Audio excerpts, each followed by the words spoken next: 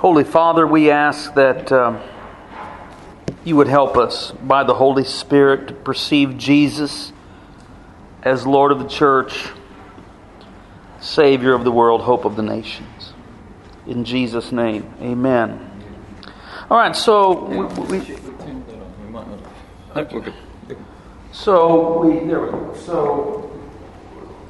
we started off with Jesus. And we started off with Jesus of Nazareth. We started with Matthew 1:1. And we looked at Jesus in childhood and then picked up the story of Jesus immediately following the resurrection. Now what I'm going to do is we start talking about church and hope, which I'm going to kind of weave together in the next two sessions, is jump all the way to the end of the New Testament, to that strange, enigmatic book, Revelation. We don't know who wrote it. I mean, John was as common a name then as John is today. I think most scholars think it's not the son of Zebedee. The language is nothing like the language of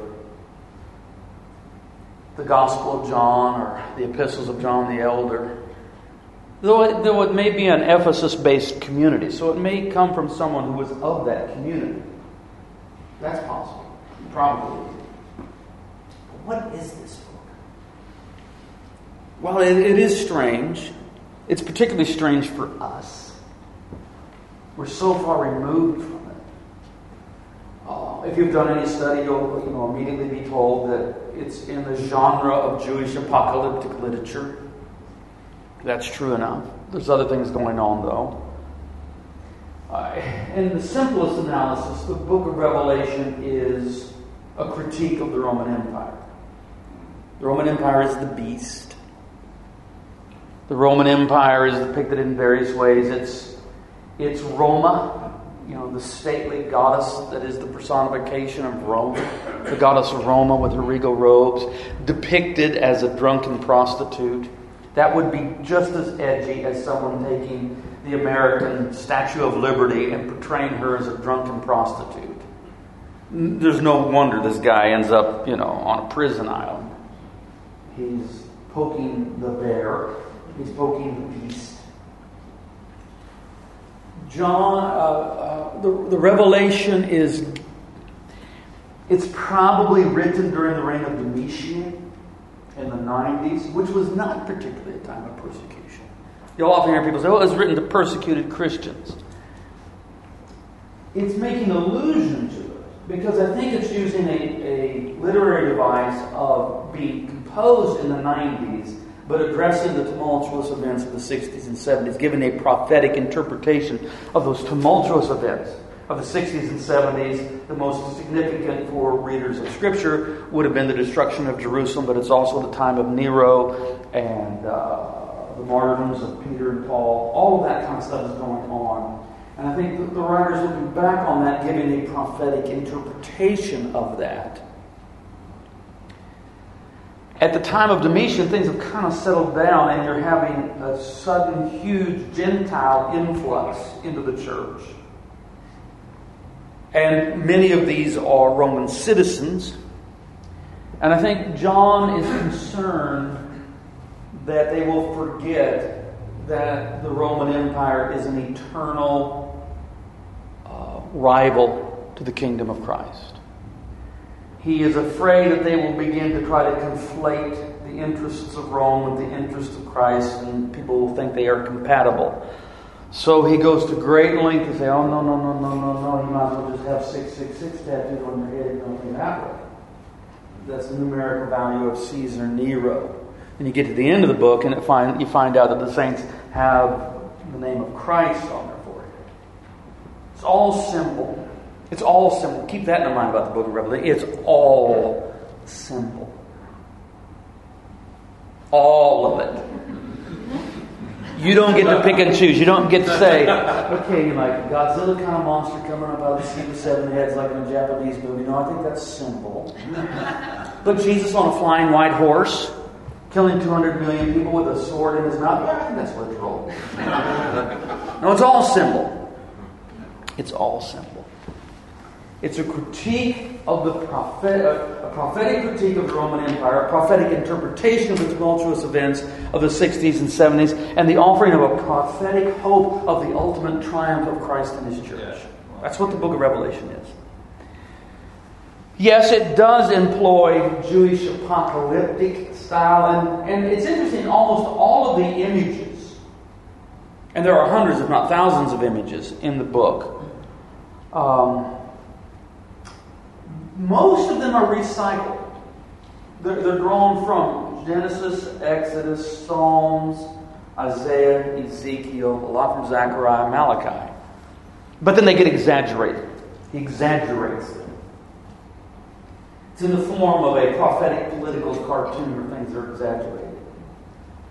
So it is in Jewish apocalyptic literature genre, but it also seems to me that it's also drawing upon the genre of the Greco-Roman theater.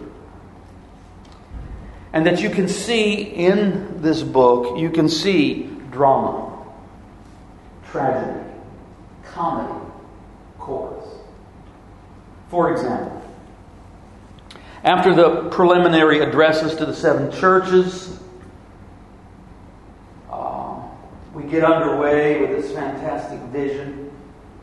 And John the Revelator, that's what we'll call him, John the Revelator, or John of Patmos, is caught up into the heavens. And he encounters the one who sits upon the throne. And the one who sits upon the throne has a scroll, and it's sealed with 7 seals.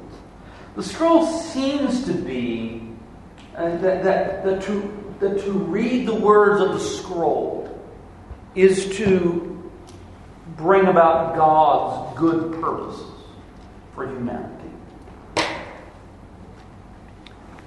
The book of Genesis is novel in its approach to understanding creation. Not that it is novel in giving an idea of how creation came about. Nearly all ancient religions have their creation myths, but they are all similar in that creation, and thus matter, is the result of a conflict between good and evil. This is the Epic of Gilgamesh and all the rest. They're all the same. I mean, they're different, but they all have the same idea that matter is the result of good and evil. Cosmic forces clash, matter came about. Genesis is unique in that the Jewish view is that creation and matter come from the sheer goodness of God. And that's why that's so emphasized. First day it's good, second day it's good, third day it's good twice, fourth day it's good, fifth day it's good, sixth day it's good, seventh day, it's all very good. I mean, they're hammering home the point. There was not a conflict between good and evil. This, of course, later creates one of the greatest theological problems for Christians. And that is, what is the nature of evil? Where does evil come from? I think you have to ultimately regard evil as non-being. It's nothing, but it's present, but it doesn't have ontological existence. So if you think of a beautiful garment that has a hole in it, you can see the hole, you can point out the hole, you can say, look, I got a hole. There's this beautiful garment, but there's a hole in it. But what is a hole? A hole is non-being. It's nothing. It's a marring of the fabric of goodness. So evil is a problem, but it's not an entity. It's a parasite upon goodness. So it's not a parasite, because that makes it a being. No, it is somehow the negation of goodness. So, the one upon the throne has a scroll that unleashes the ultimate goodness in God's vision for humanity. But no one is found worthy to break the seals and make the proclamation. Drama. Now we're into the drama. Where we're looking for someone, there is a purpose. We're not nihilists. God has a purpose. There is a plan. There is a purpose for humanity, for human existence, for the world. There is a purpose. Drama. We've got to find somebody that can install this plan, someone worthy to bring this about. Who can bring it about? Maybe it's Abraham, maybe it's Moses. No, there's no one worthy. Okay, now we've moved to tragedy. And John is weeping. Tell me a more depressing thought than the idea that the way the world has been is the way it must be forever. Yeah. So now we've moved from drama to tragedy. That it's hopeless. The world can't change. That we've reached an impasse. We've come to a dead end. No one is worthy. And John is weeping. But then the elder, escorting John, says, wait, look! The Lion of the tribe of Judah has overcome. The Lion there's a lion, a king from the tribe of Judah, the king of the tribe of Judah. The Lion of the tribe of Judah has overcome. The Lion is worthy. Look, behold, look, a lion. And he looks, and there's no lion. It's a lamb. It's comedy. It's a joke. When people tell you that Christ is the lion and the lamb, no, they don't know what they're talking about. There is no lion. There is no lion in the book of Revelation. There's a joke about a lion. If you and I are walking in Tanzania, in the Ngorongoro preserve that we've been at, we're walking through there, and I go, look, a lion! And you look. But I'm pointing at a little lamb. You go, ha ha ha, a little joke there. Look, the lion. But when he looks, it's a lamb. It's a lambkin. It's a little tiny lamb. And it's a lamb that has been slaughtered, but is not dead. Or has been dead and is alive again because it's standing. It's a little slaughtered lamb raised again. And one way of understanding what happens throughout the course of the wild ride that is the book of Revelation is that you have all these beasts coming up out of the sea, really drawn from Daniel originally, that are defeated by this little... it's a little lamb defeating Godzilla as a lamb. So that's the comedy.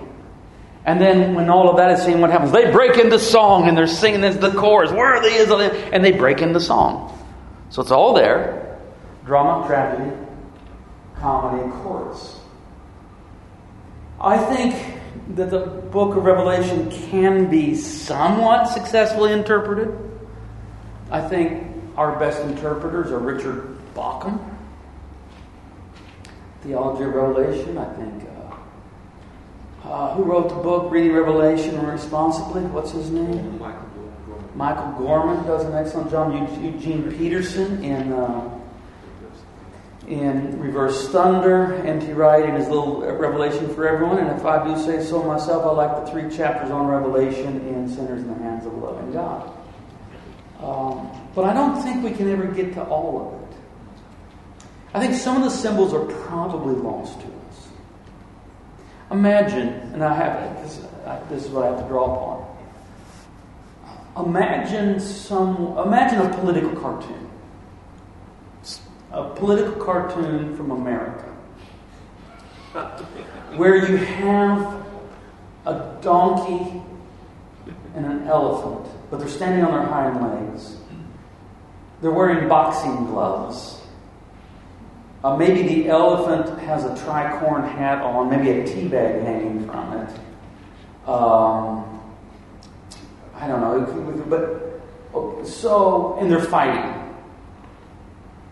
Now, you probably, even all the way out here in New Zealand, know, okay, this is a political commentary on the fractious nature between the 2 dominant political parties in America, the Republicans represented by the elephant and the donkeys represented by the Democrats represented by the donkey.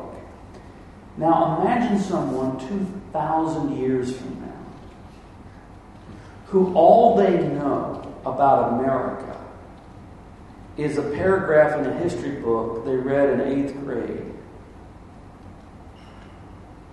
They can't name any president. There was that one guy, though, that's the name of the capital. Washington or something like that. That's all they know. And then you show them that political cartoon and say, this has significant meaning, interpret it. Well, they'll come up with something you can make them. But it won't be correct because they're too distant from. I think there are a few images like that we probably if we're just not living in that time and know the subtle hints and the clues and the inside jokes, we probably don't get to. But we certainly get the overarching message. And the message is that the Roman Empire is a beast, that it is in collusion with the Satan, the dragon. Empires always have a propaganda arm. They lie about themselves and their intentions. This is the false prophet. The book of Revelation is about the Roman Empire, but it speaks to all empires throughout all time. It's not about us, but it is for us, if we can interpret it correctly. The Bible maintains a sustained critique of empire from Genesis to Revelation. It's a little bit in Genesis, it's a whole lot in Exodus. It pops up in the prophets. All the prophets, but especially the major prophets. It's in the Gospels, pretty pronounced. It's in Acts very clearly. It shows up in Paul a lot, and then it reaches a grand culmination in Revelation. Empire critique. What do we mean by empire? I'm not just throwing around an empty term. Empires, which in the Bible, we're talking about Egypt. We're talking about Babylon, Assyria, Medo-Persia, Greece, Rome. And then it continues, and the trajectory continues into our contemporary situation. Empires are rich, powerful nations who believe they have a divine right to rule other nations and a manifest destiny to shape history according to their agenda. Those are empires. God likes nations. God doesn't want there to be just a bland sameness that covers the globe. That's one of the things I don't like it when I see McDonald's and KFC's and Burger King's when I go away from home. I'm not opposed to them, but I don't want to see them there. Take me to your stuff.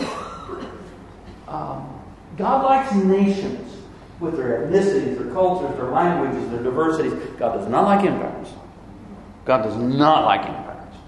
Because what empires claim for themselves, that is, that they have a divine right to rule other nations and a manifest destiny to shape history according to their agenda, is an impingement upon the sovereignty of God. In fact, what empires claim for themselves is the very thing that God has promised to His Son. So, in the current context of the United States of America, America is a behemoth.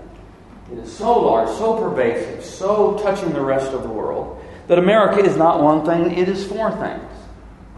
America is a nation, a culture, an empire, a religion.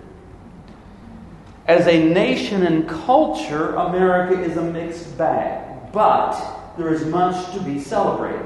There's much that's admirable about the nation of America and the culture of America, because America is not just a nation, it's a global culture.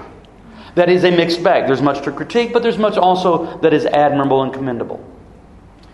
Then you move on to empire. Okay, that's when now, and others have done. I mean, you just back it up. You know, the British Empire did it for a long time. They're not an empire anymore. They don't know it quite yet. Well, some of them do. But it's a good thing to get over. My favorite places to travel are former empires that have this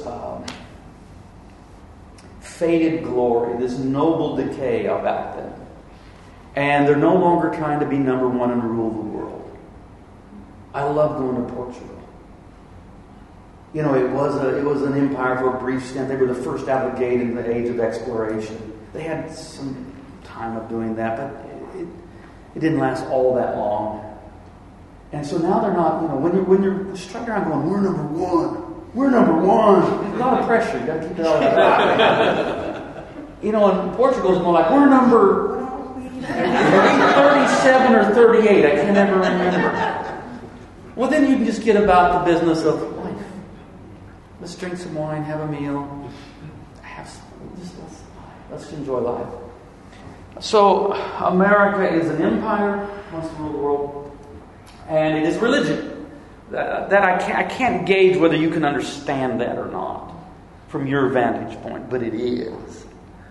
I mean, complete with canonical texts, with saints, with pilgrimages and holy places, with holy days, creation myths, saviors, on and on it goes. I don't know if you know this. If you go in the Capitol Rotunda in Washington, D.C., the Capitol building, you look up at the dome, what you see is a picture of heaven, very much like what you would... In fact, the artist, before he was commissioned to paint the Capitol Rotunda, had done work in the Vatican. And he simply took the familiar scene of Christ seated in glory and changed Christ to George Washington. And the name of the painting is The Apotheosis of Washington. That's the actual name of it. Apotheosis, to make a god of. The deification of Washington. And he's seated in the clouds of glory with others around him, looking down and ruling. It's a religion.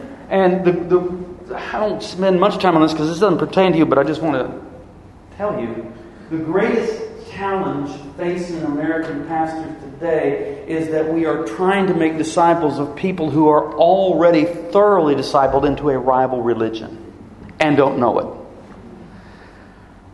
It's enough just to exhaust you. So, the book of Revelation anticipates all this, sees it, and is mounting a critique of it and the alternative of it. And so you go on this wild ride through the book. But let's jump all the way to the end, because this is where we get the clearest vision, or one of the clearest visions of the church and hope and that sort of thing. Revelation 21. Then I saw a new heaven and a new earth. For the first heaven and the first earth had passed away, and the sea was no more. Why is the sea? Now remember, this is all symbol, because you guys are going to go like, what? No beach? We can't go to the ocean? It's all symbol, and the sea is the source of evil. This is where evil comes from. All the monsters and the beasts come up out of the sea, and so it's a vision of eradicating the origin of evil. The sea is no more. And I saw the holy city, the new Jerusalem, coming down out of heaven from God, prepared as a bride, adorned for her husband. There's two metaphors going on here. Believe me, John of Patmos never heard the literary rule of not having mixed metaphors. Man, he just mixes this. No, I'm going to mix them all. The Bible, I'll mix 10 of them. I don't care. And so we have the church portrayed both as the bride of Christ and the New Jerusalem. So it's a metaphor of place and also a metaphor of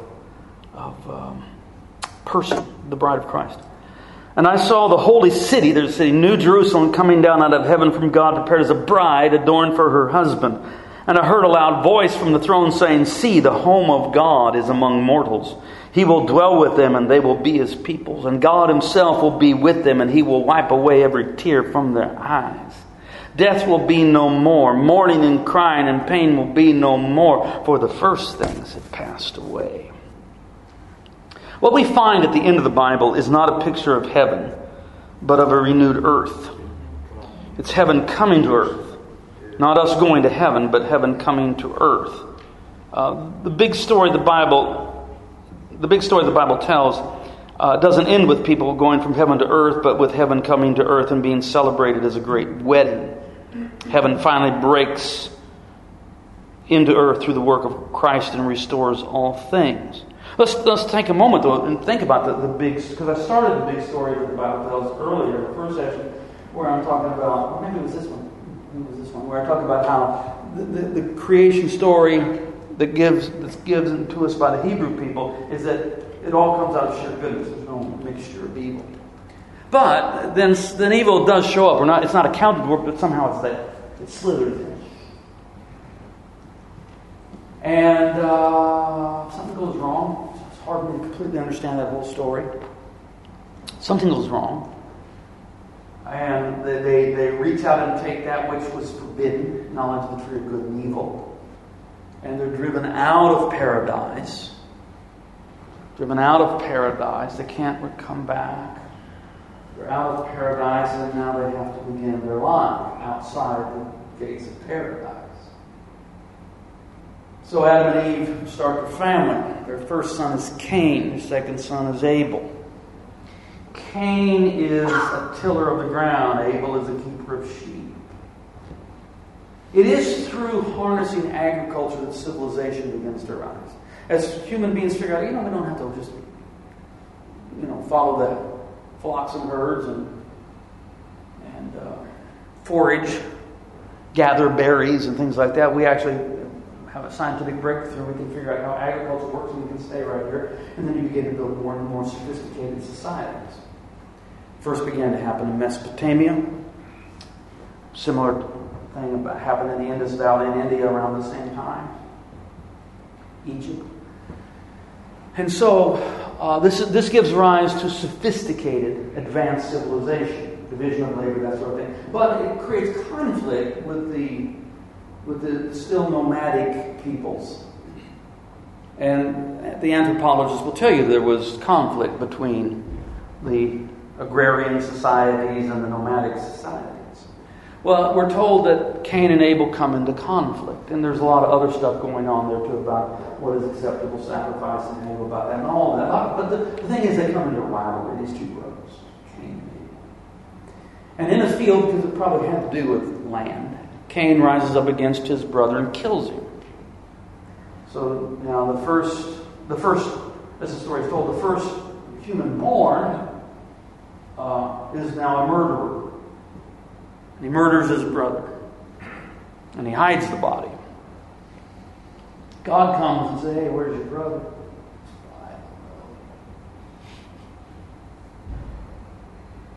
I mean, really, am I my brother's keeper? I mean, am I a shepherd of my brother like he's a shepherd of his stinky sheep? I don't know. Am I responsible for my brother? I hope we know the answer to that question now. Well, what Cain had done is Cain had lied. Before he lied to God, he lied to himself. Abel is his brother, but he says, technically, but really he's other. In fact, he's enemy. In fact, he's standing in between me and my progress. I mean, it's manifest destiny. I'm supposed to have this land, not him. He's benighted. I'm enlightened. And so he lies to himself and then hides the body. Because that's what we do. We hide the bodies. We hide the bodies behind myths and monuments and memorials and anthems. Flags are great for hiding bodies.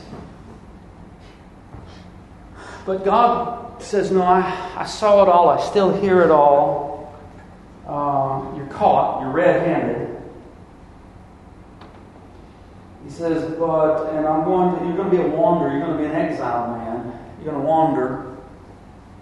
But there'll be a mark of mercy upon you, not judgment, mercy. No one can murder you. Or else there'll be a sevenfold retaliation.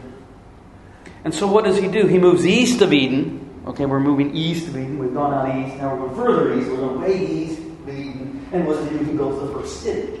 What is the Bible? The Bible's trying to show us the origin of human civilization. But the first city is built by one who murders his brother and lies to himself and God about it. And that's the foundation for human civilization. He builds the first city. This continues for a few generations until you reach the point where you get this guy named Lamech. And Lamech comes up with his little limerick. It's pretty not very good, actually. He says, "I have killed a man for striking me. I have slain a young man for..." I can't remember what it is. It's Hebrew parallelism. For slapping me. If Cain's vengeance is sevenfold, Lamech's vengeance is 70 times 7. See, the original 70 times 7 is not Jesus in Matthew. It's Lamech in Genesis saying, "Oh yeah, my vengeance is 70 times 7. You come at me, you're going to get 70 times 7 vengeance on you. And Jesus is going to take that and reverse that. But what we now see is an exponential rise in violence. So that now the central figure at this particular moment is Lamech, who's an out-of-control violent man. And finally, God sees, God regrets. This is the way the story is told. I'm being honest to the text. I'll let you're all grown up, so you can work with it best you can. But this is the text as it is. God sees. Now, when we talk about the sin in the days of Noah, we imagine all kinds of lurid sins. Rated M for mature audiences. But the only sin that's ever mentioned is violence, and it's mentioned twice. The only sin that's mentioned is violence. We imagine other things, but it's not mentioned. The only sin that's mentioned is violence. And God sees the violence and says, oh, that's not good. That's not good. I regret even getting this project underway. Okay, here's what I'm going to do. Noah, he looks okay. I'll get him and his wife, sons and daughters, sons and wives. Get a boat for them. And now all the rest of this is violent, so I'll kill them all. The way the story is told is God attempting to solve the problem of violence by violence. This is the way the story is told. That's the text. That's how it's told. God sees the problem of violence. He's disturbed by the problem of violence. He regrets that it's come to this. And so God says, I've got to solve the problem of violence. How am I going to do it with violence?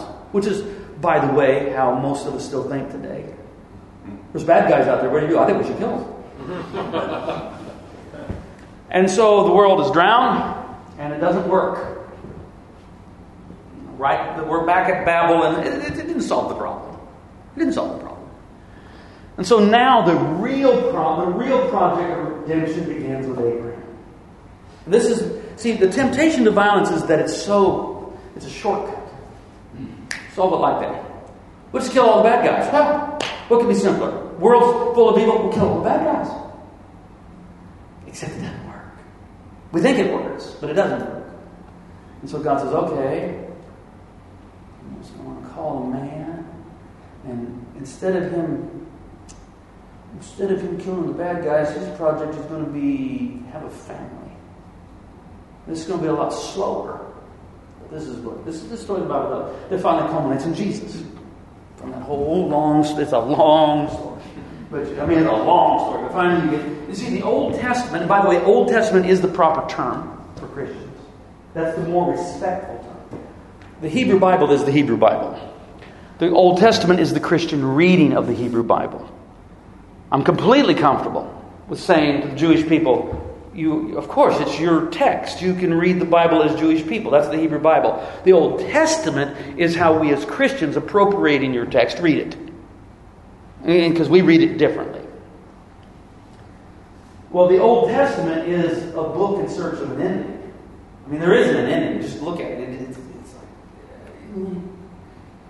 And then Jesus comes. And Jesus fulfills this. But... So Abraham, what did Abraham do? Abraham and Hebrews were told Abraham was looking for a city. What city was he looking for? Well, it wasn't built yet. He was looking for a city whose architect is God. Because all he saw were cities that followed the same tired architectural design as Cain. Kill your enemies. They're your brothers, call them others, call them enemies, tell yourself it had to be done. Go ahead, steal the land, kill the enemies, lie to yourself and God about it, pretend that everything is okay, repeat. That's human history. Abraham is saying, there's got to be a better way, and he's looking for it, He doesn't find it. He sees it in a distance. He doesn't find it. Because who is the one? Who is the architect who is going to build the city of God? It's Jesus. Who will not shed the blood of his enemies, but will allow his own blood to be shed. You see that in the book of Revelation, where Jesus goes into battle, but he's already drenched in blood. His own blood. And he wages war. Yes, he wages war with what? A sword in his hand? No, a sword in his mouth. Are you going to literalize that? She's going around. Only 19,999,000 to go. No. Here, I think of it like this. I am one who has been slain by the word of the white horse rider, and then raised to newness of life. Washed my robe in His blood, and now I'm being invited into the city that He's built. The book of Revelation, we're talking about church, no? The book of Revelation ends with us finding what Abraham was looking for. Yeah. This city, Abraham's city. It's twin metaphors. A metaphor of place is the kingdom that comes as New Jerusalem. It's interesting that we're given the dimensions of the city. 1,200 stadia, 1,500 miles in either direction. What is that significant? It's this. I mean, if you just know, then you go, I see what he's doing there. It's the same dimensions as the Roman Empire. And so, John sees coming from the heavens, coming to earth. Everything's set on earth, but it's coming to earth, an empire from the heavens that will replace the Roman Empire. Now it's going to come amidst conflict. There's going to be resistance. But it's going to come. It's going to come in a different way than the kingdoms of this world come, but it's going to come.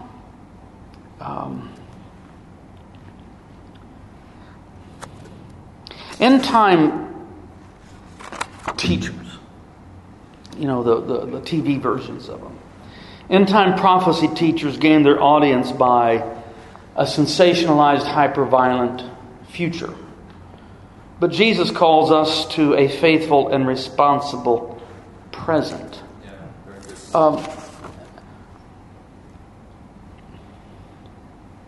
Let me read another passage here. Then the angel showed me the river of the water of life. This is Revelation 22. Bright as crystal, flowing from the throne of God and of the Lamb through the middle of the street of the city. On either side of the river is the tree of life. Footnote. Because there are textual variants. Most of the manuscripts say the tree of life. But a few other texts say tree of the Lamb. Which I like. I like just putting them together. That somewhere along the way it took a turn with a textual variant. Tree of life becomes tree of the Lamb. Somebody trying to really make the point, in case you missed it, that the tree of life is the cross. The tree of life is the cross.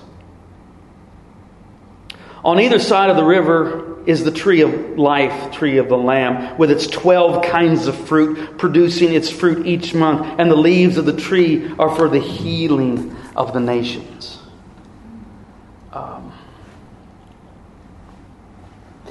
Much of Revelation 21 and 22 is adapted from Ezekiel 40 through 48. Ezekiel was a prophet, a Hebrew prophet in Babylon during the period of exile. His ministry spans a period of time before the beginning of rebuilding the second temple. So the temple doesn't exist. But he's now free to imagine what the temple might be like. Isaiah of the exile does the same thing. And remember, he's the one that floats the idea, what if it's a house of prayer for all nations? All going, all Gentiles. Now, as it played out, Ezra and Nehemiah were not down with that. No, we're not doing that. The conservative voice went out. But Jesus then echoes that hope that Isaiah had in his protest of the temple, indicating that the temple age was coming to an end. That's what the Olivet Discourse is about. It's about the end of the temple age and the new kind of temple. So Isaiah says, what if it's a house of prayer for all nations? It's not realized until we get to Christ and the new kind of temple made of living stone. Ezekiel he has this this fantastic view of this sort of mystical temple, that out of this temple there flows a little trickle of water. And it flows down the steps toward the west and toward the south, toward the Dead Sea actually. But as it flows, it gets it increases. It gets deeper and wider. Did anybody in New Zealand ever grow up singing that Sunday school song, Deep and Wide, Deep and Wide? There's a fountain flowing deep and wide. This is where it comes from. And you have to think of it as like a cartoon. So you're seeing this flowing, this getting wide, and it hits the desert, and everywhere it goes, all of a sudden it's green and flourishing. The trees are popping up everywhere it goes. And it's got 12 kinds of fruit. A tree with not one kind of 12 kinds of fruit. All these kinds of fruit. And then it hits the Dead Sea, the lowest point on earth. The lowest moral ebb of the planet. Bam! It hits it, and the Dead Sea is no longer dead. It's healed. And now people are fishing. This is the vision that Ezekiel has. That John of Patmos borrows and says, yeah, man. That's what Jesus is doing through His church. The church is going to be that. So, Revelation is John's apocalyptic vision of the ultimate triumph of Jesus Christ. It's the ongoing unfolding of Easter. The biggest mistake people make about the end of Revelation is to think it's about going to heaven. No, the scene is set entirely upon earth. It's about heaven coming to earth. And it's not even entirely future. It's a vision that is in the process of becoming.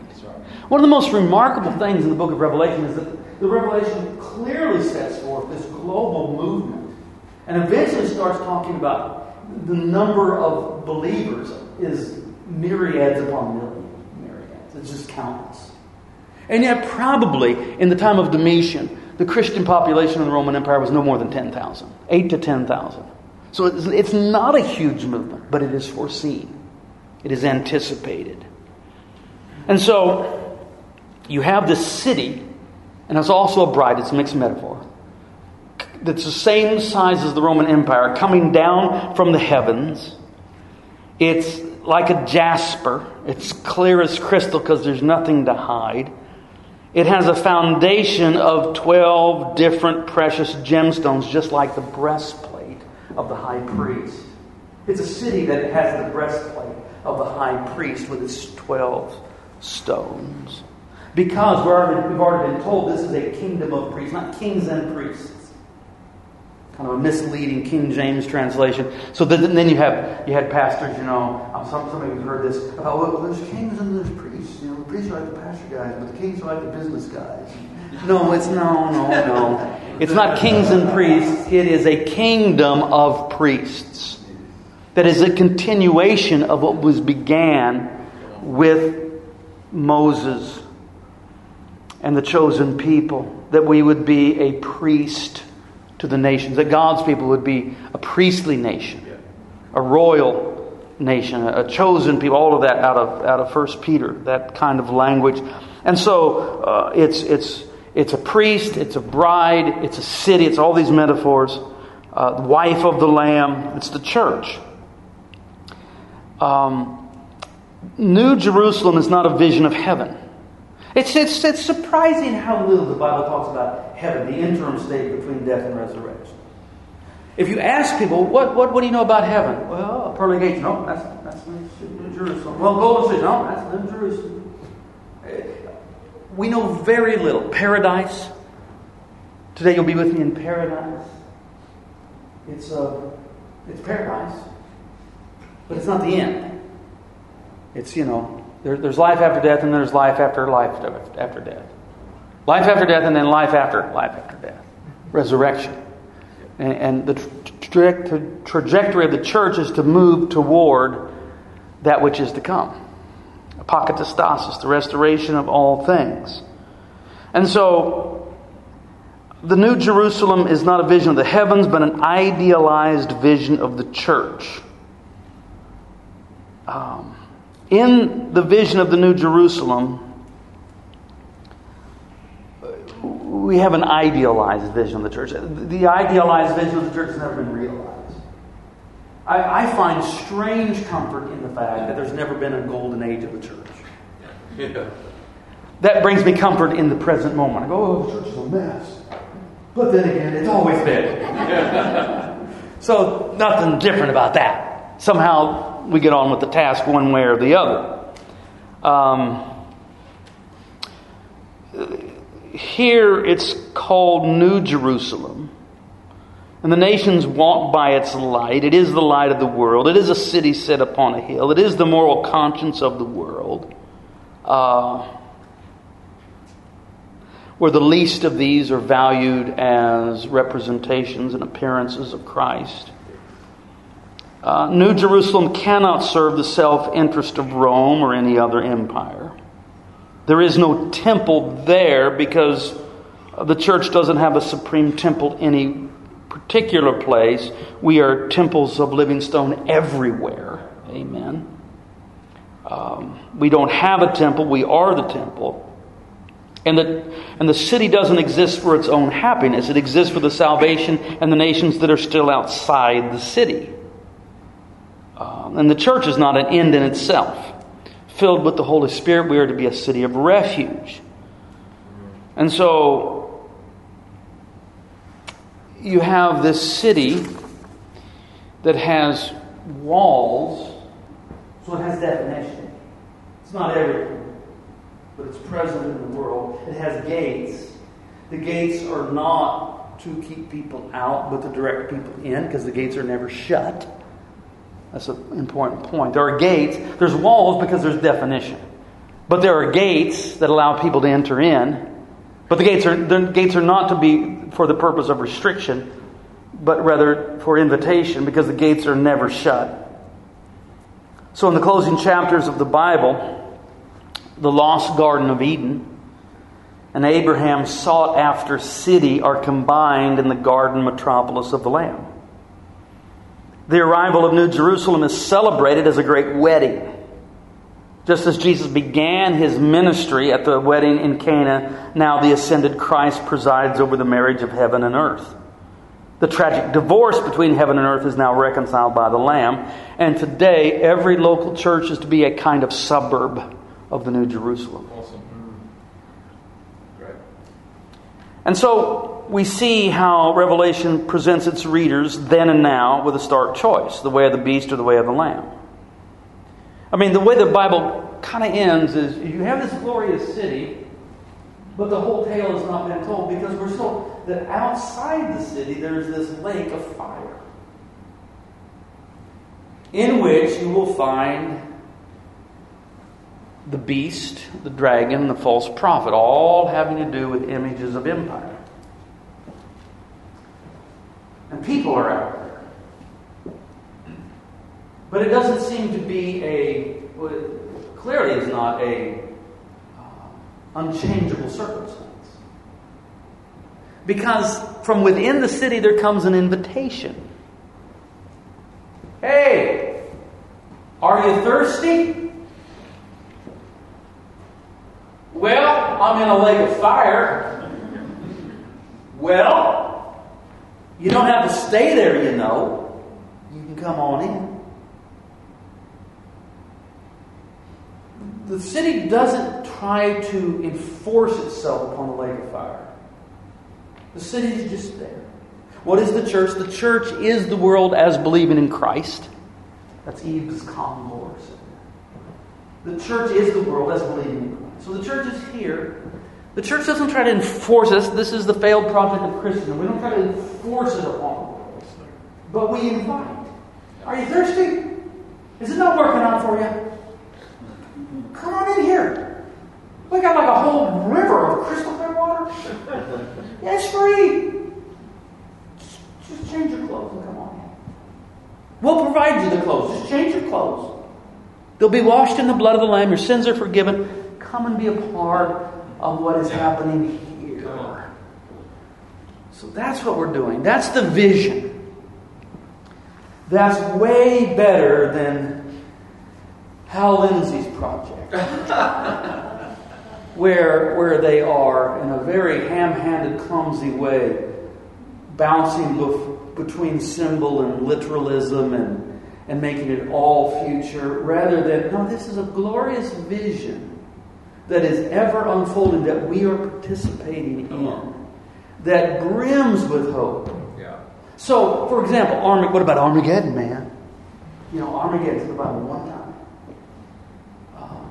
Armageddon, the picture there is you have these frogs, three frogs, from the beast, the empire, from the false prophet, the propaganda arm of the empire, from the dragon, the accuser, Hasatan, the Satan himself, are going out and deceiving the generals and the leaders of the armies of the nations. Every war is waged on either side from a perspective of a defensive war. Germany invades Poland to defend German citizens that were being persecuted in Poland. That's a defensive action. And so it's the easiest thing, I suppose, for these frog demons to do is to deceive people in the necessity of war. And because of that, the nations of the world gather at Armageddon. What is Armageddon? It's the valley of Megiddo. And we go and we lead pilgrim tours in the Holy Land, which we will do our 18th one next month. We always take them to Megiddo. Now, if you're driving along the plain of Jezreel, it's beautiful, lush, flat farmland. And then there's this mountain. This big old mountain. And then you find out that is not a natural, it's not an extinct volcano. It's not a product of some geological phenomenon. It is the result of 26 civilizations built upon one another.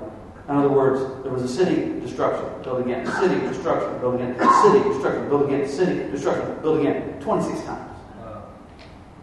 Because Megiddo had the misfortune. It's a lovely setting with a water source there, and it's a very fertile land, but it's also the primary thoroughfare between the northern, I'm using biblical language for that, the biblical empire, the northern empires of Assyria and Babylon, and the southern empire of Egypt. And it's where it became a battlefield. It was like, every 100 years or so, a major battle, and poor old Megiddo would get destroyed again. And they rebuild and get destroyed. So it becomes a tell, is what they call that. It's the archaeological term. So that Armageddon is a literary device that is to invoke in the mind of the reader battlefield. And so they were gathered to the place called Omaha Beach. If I say Omaha Beach, you don't immediately think of a picnic. You think, okay, that's war, that's horror, that's bodies strewn on a beach. They gathered to a place called, I have to use terms, I don't know, Gettysburg, Flanders Field. Because if we follow the way of the beast, it always leads.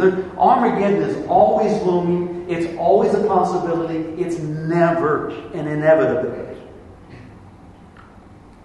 There are two roads. You go the way of the beast, one way or another, it always leads to what Berlin looked like in June of 1945. You ever seen those? It was all bombed out and burned out. That you follow that kind of voice of nationalism, that kind of the propaganda, the imperial agenda of a militaristic nation. It always leads to that. But there is another way, and it's the way of the Lamb. And it doesn't lead to Armageddon. It leads to the Crystal City. It doesn't lead to the lake of fire. It leads to the New Jerusalem. What we are doing is, pastors and leaders and church people, is calling people away. That's why it's such a tragedy when you try to conflate church and state, especially when the state is an empire. Sure, it's like you might as well try to conflate the New Jerusalem and the lake of fire. It doesn't work. Mm-hmm. You got to pick one or the other. Yeah. And so the hope I have is that Jesus is building his church. The church is not the idea of, the Vatican. The church is Jesus' idea. And he said he would build it. And he said the gates of Hades would not prevail against it. And so that's the hope I have. And I see something of our task as to simply be present in this world. After lunch, I'll talk about the dreams that I dream, and I'm going to give you about 12 dreams I have for the church. So we can talk about church. It also relate to hope. But I see the book of Revelation as ultimately the most hopeful book in the Bible. And I think for Christians that happen to be situated, hosted by a empire, it's always the most vital book. But you've got to wrestle it away from people who have done terrible damage with it. If I had my way, and I won't have my way, but if I had my way, preachers would have to take out a special license before they could preach from the book of Revelation. If you get to 65, no, there's a whole special license to operate that baby. Background checks. A background check, yeah, and all that sort of stuff. But ultimately, I find the book of Revelation about Jesus and His church, brimming with hope, providing an eschatological vision that we can come to the New Jerusalem, the garden metropolis of the Lamb, as an alternative to the world of Armageddon, the beast, the false prophet, the dragon, and the lake of fire. But they exist simultaneously until the Parousia, until the summing up of all things, until the final appearance of Christ, where this thing is summed up however that happens. I don't really exactly know. But until then, they're going to exist simultaneously. And I think the church has to resist leaning too fervently into the language of change the world. If we say, okay, our task is to change the world, then I think it's almost inevitable that you were seduced by employing the instruments that we imagine can do that the most swiftly. This was the third temptation in the wilderness. When Jesus is shown the kingdoms of the world and their glory in a moment of time up on a mountain, and the Satan says, I run this show. I'll give it to you if you just bow down and worship me. Now, how are we to understand? Are we to imagine that first of all, do we think that the devil came to Jesus, red suit, pitchfork, long ponytail? Hi, I'm Lucifer. I'm here to tempt you. Shall we begin? No, the devil came to Jesus the same way the devil comes to you and I, disguised as our own ideas. And Jesus he's about to launch his ministry. How shall he do it? Well, there's the temptation to do what was anticipated. That he would follow the pattern set forth by the proto-messiahs, David and Judah Maccabee. And that is to raise an army and to drive out the Romans, kill the bad guys. And then Jesus would become Jesus the Great. And Jesus is Jesus. He could get an army, not just driving out of Rome, he could march all the way to Rome. Depose Tiberius. Become Jesus the Great. Except that's meet the new boss, same as the old boss. Nothing ever. And Jesus perceives that and says, get behind me, Satan. This is a temptation to bow down to the devil. It is written, you shall worship the Lord your God, and him only shall you serve. It was a temptation to bypass the cross and go for the sword and find the most expedient, as we think of it, way to change the world.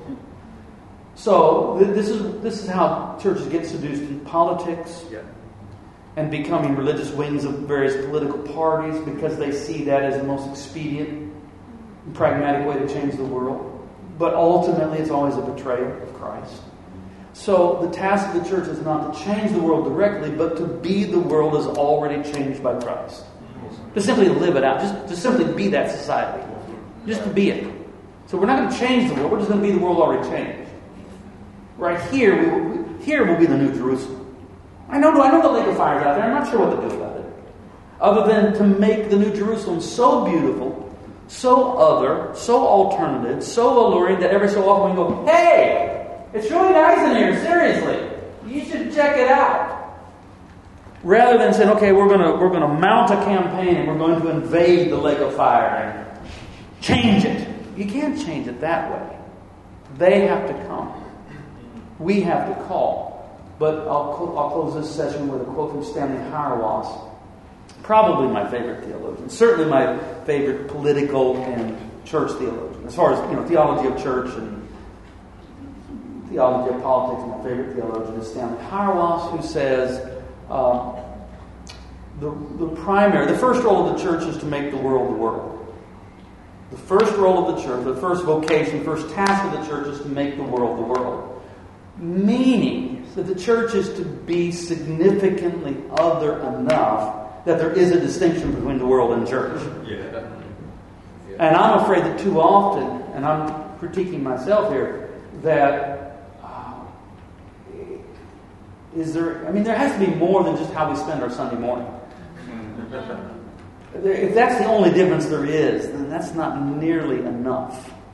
So the first task is to make the world the world. So that there really is the two phenomena of the world. Amen. We have a little bit of time.